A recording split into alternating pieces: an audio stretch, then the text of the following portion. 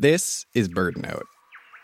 A number of years ago, poet Danica Kelly was trying to figure out how to date when she saw a nature documentary about a bowerbird.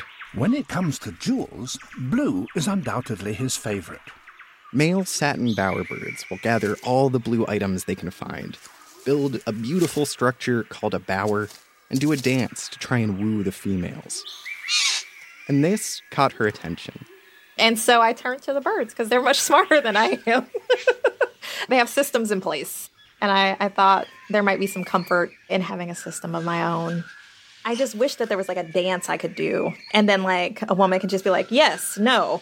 And I would be like, okay, great. Like it just be clear. But that was, that's not really how that works. And this inspired a series of poems reflecting on the bowerbird and this idea of courtship.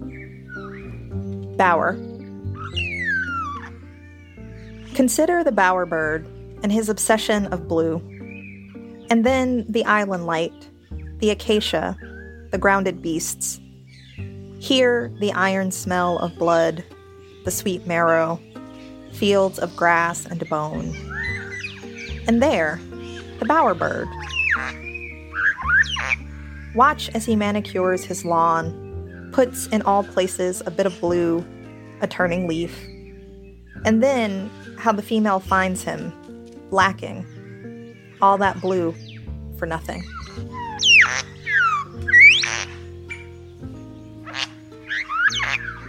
The second one shares the same title. The sequencing sort of allows the poem to build it in a different kind of way or resonate in a different kind of way. And it's driven a little bit more by sound, like the repetition of the O sounds, groomed, ground, his wooing place. And I think that that movement into sound helps me sort of then figure out, oh, is this what I'm interested in? It provides that sort of bridge between the originary experience of watching the documentary and then why I feel compelled to spend time with this bird and with this image. Bower. The bowerbird finds a bluer eye to line his nest, his groomed ground, his wooing place.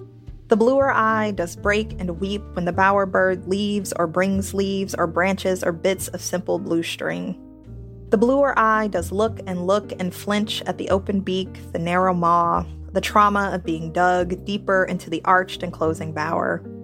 The bowerbird has lost his sense of blue, his sense of eye, but the string tangles beautifully on his dark, clean grounds.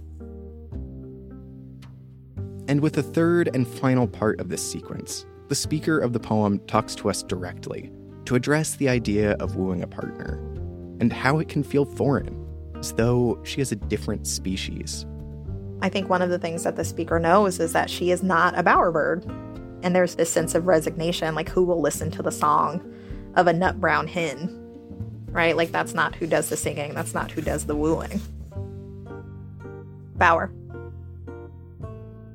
A small hat, the fedora, gray blue-banded tweed, sits atop an unkempt nest, my unpicked hair, a bromeliad in the canopy. This is a failure. This ill-fitted hat, these boy things, these men things, this hurried disrobing, my ashen body and untrimmed nails. But who will listen to the song of a nut brown hen? Danica Kelly is the author of 2 books of poetry, Bestiary and The Renunciations. You can find links to those and more episodes with great poetry at our website, birdnote.org. I'm Mark Bramhill.